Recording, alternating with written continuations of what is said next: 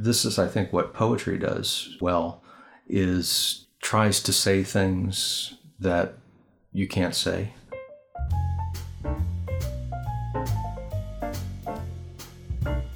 Hello and welcome to AI Arts In, the podcast produced by Creative Pinellas. I am Barbara St. Clair, your host, and I am here with Greg Bird, who is a poet and also was a fellow through the Creative Pinellas Professional Artist Grants in 2016. In order to be chosen and receive that grant, Greg, you put a number of poems up on the application website and submitted them as part of your portfolio. And I pulled down 3 of them that I liked very much. One was This is the Name for the God Who Speaks.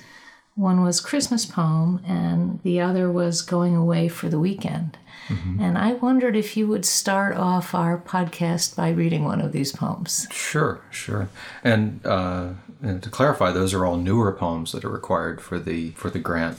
They can't be any of the older ones, which is kind of a neat requirement. Let's go with This is the Name for the God Who Speaks. That just came out in Appalachia Review. Father, you would know these primal prayers, light flashing in the west behind live oaks, a sky-slashed language dead after conquest. From that living world, we share only lightning, an old God speaking light out of darkness, a chant of rain as alphabet where water flowing is a word. 25 years ago, after your divorce, we stood in front of the old Florida Keys house where I grew up. You poured concrete there to appease those Calusa gods, then steered your small boat into their vast ocean, where you taught me words that cannot be spoken, for green-rayed depths, the language of whale sharks surfacing, fish blood across decks and on hands. Loneliness of the Gulf Stream moves over the horizon, lightning chants, dark by the time you hear its name. When I read that, I just sort of stopped breathing, I think, for a minute or two. And you said that's a fairly new poem, so where did that poem come from? This was a really interesting poem as far as the development of it. My father died in 2012 at the age of 70. I started drafting this poem, and I was really thinking much more about connections to sort of mythic ideas and landscape. There was a storm that came, one of our Tampa Bay storms, and I kind of watched it from my study as it came through and, changed the trees and got dark and all that kind of stuff. And so I just started thinking about how would more ancient indigenous people have seen storms and what kind of words would they use for things. And I really wasn't aware I was writing sort of an elegy for my dad because I'd written a bunch of those things already and kind of had the feeling that I'd put that stuff in the closet or, put it in the drawer and, kind of finish that. But of course you never do, I think. And as I worked this poem out, it finally got to me that, this is what I was doing. And when I sent it to Michael Trammell at Appalachia Review, I sent 3 other poems and this one. And I thought this was the weird one. This is the whack-ball one that I'll just kind of send and figure they won't take that, but it's okay. And they took this one and sent back the others. So the title, This is the Name for the God Who Speaks. Is there a name in that poem? Or I don't is the know. poem itself the name? I think the poem itself is the name. I wasn't really thinking very carefully about the title, or at least I wasn't thinking very consciously about the title. It just seemed to be something that made sense. And there's also in different traditions the idea that you don't speak the name of the god. And I would think that in a way there's that line that says, you taught me words that cannot be spoken for several different things. And that was thinking about my father's, the things that he taught me as we were fishing, and he would point things out. I'm not very good at translation, but I'm also kind of interested how from one language to the next, there's no word that you can translate it into. And this is, I think, what poetry does well, is tries to say things that you can't say. by using, archetype and symbol and things like that.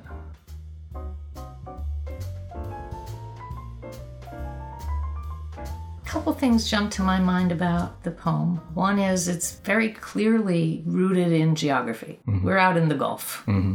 and you say as much. And it's historical for you, I believe, because it's referring to your youth. Mm-hmm. So did you grow up in Florida, or?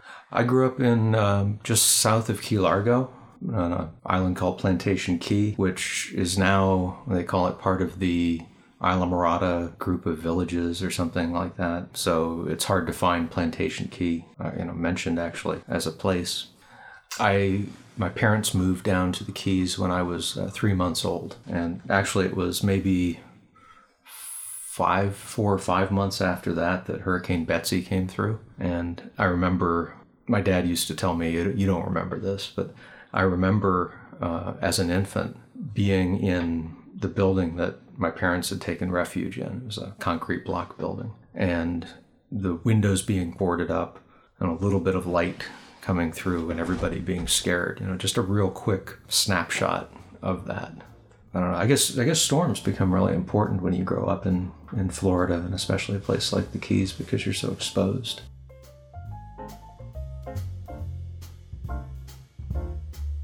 You wrote somewhere in your biography that you are the first person in your family to go to college, mm-hmm. and that you kind of came from a very working class background. When I was little, up to maybe the time I was 5 or 7, my parents lived in a cottage, this little cottage, and they were caretakers for a larger house in Key Largo. And my father put up television antennas. He would climb up on towers and things. He would repair TVs. He and my mother had an appliance and television business. So I grew up, sweeping things up, following my dad around, delivering washers and refrigerators and helping to unload trucks and things like that. And the friends of the family were carpenters and people who laid carpet. And there were also people around who were professionals who lived in that same area. There was 2 or 3 professors from Germany we got to know. One guy was a scientist. He was an inventor. He helped invent the pacemaker. Oh, wow. And he lived in Key Largo, and he would bring his telescope down and set it up on our dock. So it was an interesting combination of people, and I guess I never really saw that as being strange. When I started writing, I was really more interested in fiction. I started reading Hemingway and Old Man and the Sea early on, and then some of his short stories, and really started doing that, and then got into poetry and found a focus writing poetry for quite a while. But most recently, I've been on a sabbatical from St. Pete College, and my project for that is a World War I novel. And I'm interested in that for a few reasons. One, I've always been interested in flight. I've always been interested in that period from some of the World War I poets like Wilfred Owen, Siegfried Sassoon, people like that. And of course, some of Hemingway's writing at the time. Also, I've been working with veterans a lot at the college, and I certainly didn't feel that I had a right to write their experiences. But writing about a character from the First World War was something I'd always been drawn to. And I saw a letter from Hemingway where he was giving a reading someplace in Italy, I guess. This Italian man came up to him and said, "You wrote that book?" He said, "Yes." And he says, "About the battle at this place?" And he says, "Yes." And he says, "I was there too." Oh, wow. And Hemingway said, "I wasn't there." Oh. He said, "I just, I did my research. I wrote about it." He says, No, I know you were there." And that kind of told me that if you do it respectfully, and if you do the right kind of research, if you try to put the right details in, you can do a good job of something like that. Well, and it's possible. Sure, because if it wasn't possible, then we couldn't ever reflect back on history, and because you could only write about it if you were there, we would be able to only write about it for one generation. Right. And of course, we're looking at right now, this is the 100th anniversary of World War I. So what do you think motivated you to try to tell that story through fiction instead of through poetry? That's something that I tell my students sometimes, that you really have to be aware of what the particular thing you're writing wants to be. And sometimes you'll write a poem that just won't come together. And it's not the poem's fault. It doesn't want to be a poem. It wants to be an essay, or it wants to be a short story. And sometimes, it can be both. Sometimes you can have a story that's an essay, or you can have a poem that you work into a story, but sometimes they just don't want to be. And the shape of them doesn't work quite in that way. Somebody had asked Flannery O'Connor, why do you not have more black protagonists in your work? And she said, because that's somebody else's story. A black writer should write that. And there are different perspectives. People write from a lot of different perspectives. But I think a lot about that when I talk to the veterans I work with. And this one young man who had been a medic in Iraq had told me this one story, and I really thought he would never write this down himself, just because of the things he was interested in, and it wouldn't go away. So anyway, I wrote this down, but it's not something I commonly do.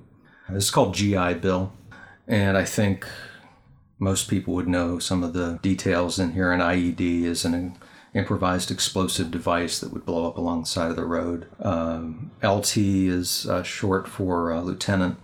Doc is what they would call, in this case, a corpsman, since he was, I found out, I get schooled a lot by the vets, and he was embedded with the Marines. The Marines don't have their own medics, so they get medics from the Navy, and the Marines are under the Navy. And so the Navy medics are called corpsmen. I'm probably mispronouncing this phrase in Arabic, shukran jazilan, which is thank you. GI Bill. The IED's acrid breath haunted the air, while foreign men screamed on the sand. My Marines all checked okay, except for a hand wound. The Iraqi troops in the next truck did not fare as well. One held his chest, but his friend would not let me open his jacket.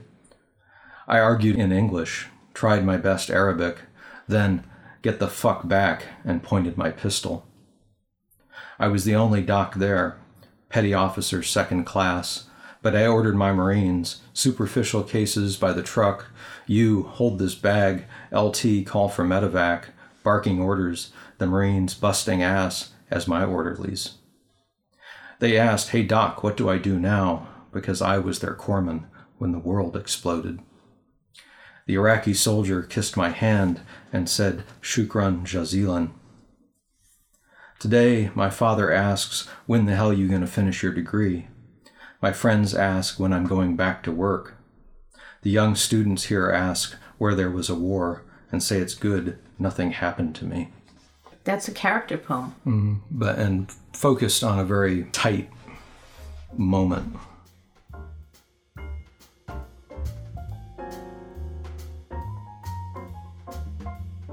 In 2012, I was diagnosed with Hodgkin's lymphoma. And in, I think it was 1984, I read a book of poems by a poet named Paul Zweig, C-W-E-I-G. And it was called Eternity's Woods. And he wrote this in a stone farmhouse in France while he was dying of brain cancer. And I was in one of Peter Meinke's poetry classes at the time.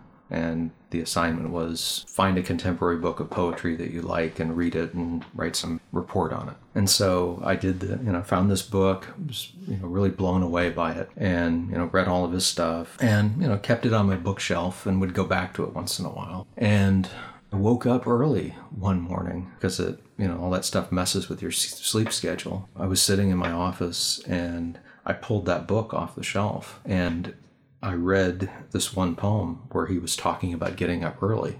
He said something like, I rise early because I'm afraid if I don't take every opportunity, death will close on me or something like that. And as I read some of those poems, now I really understand what you mean. So, I could have written something about the experience of cancer before that, but I don't think I really would have gotten it right.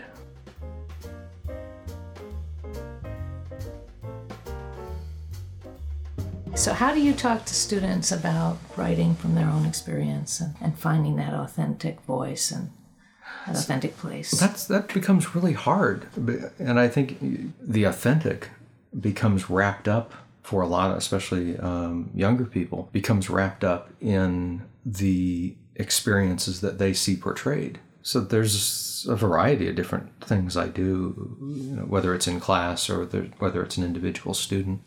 Of course, reading good work, by other people, whether it's poetry or fiction, to show them this is how you can do this, helps. And in poetry, sometimes I've cut up several. I'll take 3 or 4 poems, print them out large, and cut them up. Cut all the words apart and give them out to the class, and put some bowls in the front of the class, and say, okay, I want you guys to take all the articles and put them here, all the nouns and put them here, all the adverbs and adjectives and put them here, all the, and just kind of lay out all those things. And they're often amazed that there's lots of nouns and there's lots of verbs. And then, they get to the adjectives and there might be colors and textures, but there aren't too many happies and sads and things like that. And usually not even too many articles. And I'll say, okay, go ahead and take, several from each one of these and work on writing a poem.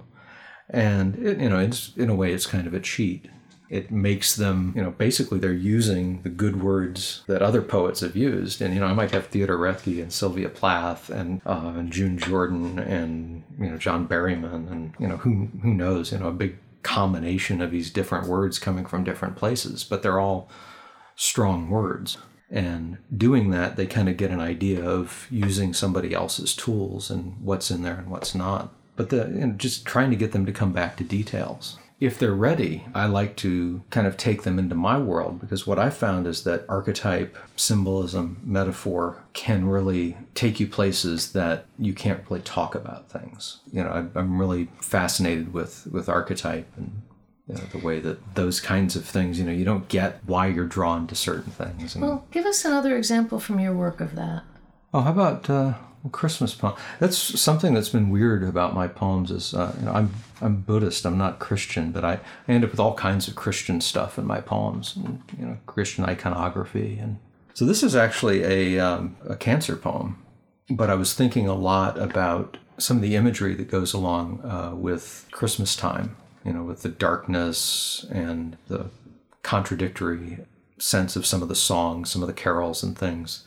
What do you mean, contradictory? Well, like in God Bless You, Merry Gentlemen, it should sound like a pretty positive, upbeat thing, right? Right. But then the refrain is, oh, tidings of comfort and joy, comfort and joy. And there's something about that time that is kind of strange. There's a hymn, an old hymn called In the Dark Midwinter, and it's all about this dark period of time. And I started thinking about how, where all this came from, and, 4,000 years ago. 5,000 years ago, when it starts getting dark and the sun goes further and further and further away.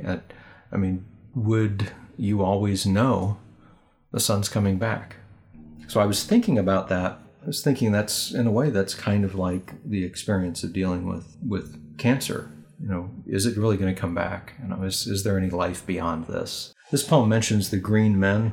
If you go back into English folklore, there's a green man, and he's usually connected with fertility and all kinds of things. Christmas poem. There is more light each day. This is hard to tell people.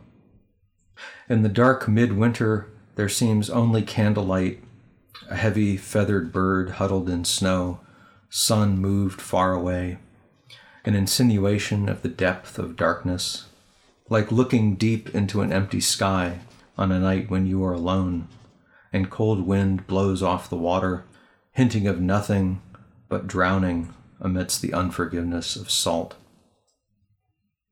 But you can tell when the days grow longer. The paper lying on the driveway is no longer greeted in stars. We arrive home before trees lose color in dusk's prelude. The dark matter huddling like clouds in my chest has evaporated as sun comes out. My neighbor and I cut down the dead tree, threatening to topple into the house. Something small is born, a wish to live another 40 years, a hint the body might feel as it once did, that those around me will give up on death embrace the small owl cooing to its mate. There have been songs written of this, and people huddle together in small packs, thinking of green men and days that will never come. In days like this, I lie awake, imagining the days that would never come, and the windows grew dark as mirrors. I was the priest who spoke of light coming again without believing it. Talk to me, if you will, about actually creating that poem. When I was, chemo was really annoying to me. Anybody who's been through it, there's something you can get called chemo brain, where you can't remember things and you can't feel like you're thinking straight. And in a way, this was one of the few poems that I wrote at that time, because I really felt like I just wasn't thinking very straight. And that really kind of made me rely on whatever that part of the brain is that finds symbols and images and whatever and makes those connections. Instead of thinking more deliberately about things, it was much more like, this seems to fit. Mm-hmm. For some reason, I need to kind of just go with it, because I can't hold things together as well as I would. And then after rereading this, after I was clear of all that, making sure that things weren't going off in the wrong directions or being unclear, or making sure that structurally the poem worked. And I think that's a big part, at least of my poems, listening to that subconscious. Mm-hmm. And some of my students will say, sometimes I'll be able to do a great reading of one of their poems, and they'll say, but I didn't mean that. And I was like, you didn't mean it consciously. So I think there's that part of the writing process, especially for poetry, but I've seen it somewhat in working on the novel too, that if there's some place you want to go in the drafting process, you really have to go there, and then be willing to say, no, it's later on, no, that sounded like a good idea, but it doesn't fit. But sometimes there's those connections that are coming out of that part of the mind that connects with religion and music and architecture and all these kinds of things that aren't word-based and logical. I think that's like a perfect ending for our conversation. Leaves a little bit of a cliffhanger, but it wraps it up very nicely. Yeah, thank you so much. This was a lot of fun. Oh, thank you. It was a very lovely conversation. Greg Bird, really appreciate you joining us today. Thank you very much. This is Barbara St. Clair, and you've been listening to Arts In, also known as AI, the Creative Pinellas podcast, sponsored in part by the Pinellas County Board of County Commissioners, Visit St. Petersburg Clearwater, and the State of Florida Department of Cultural Affairs. Arts In is produced by Matt and Sheila Cowley. You can find more conversations with visual, literary, and performing artists and in-depth arts journalism at creativepinellas.org. Thank you for listening.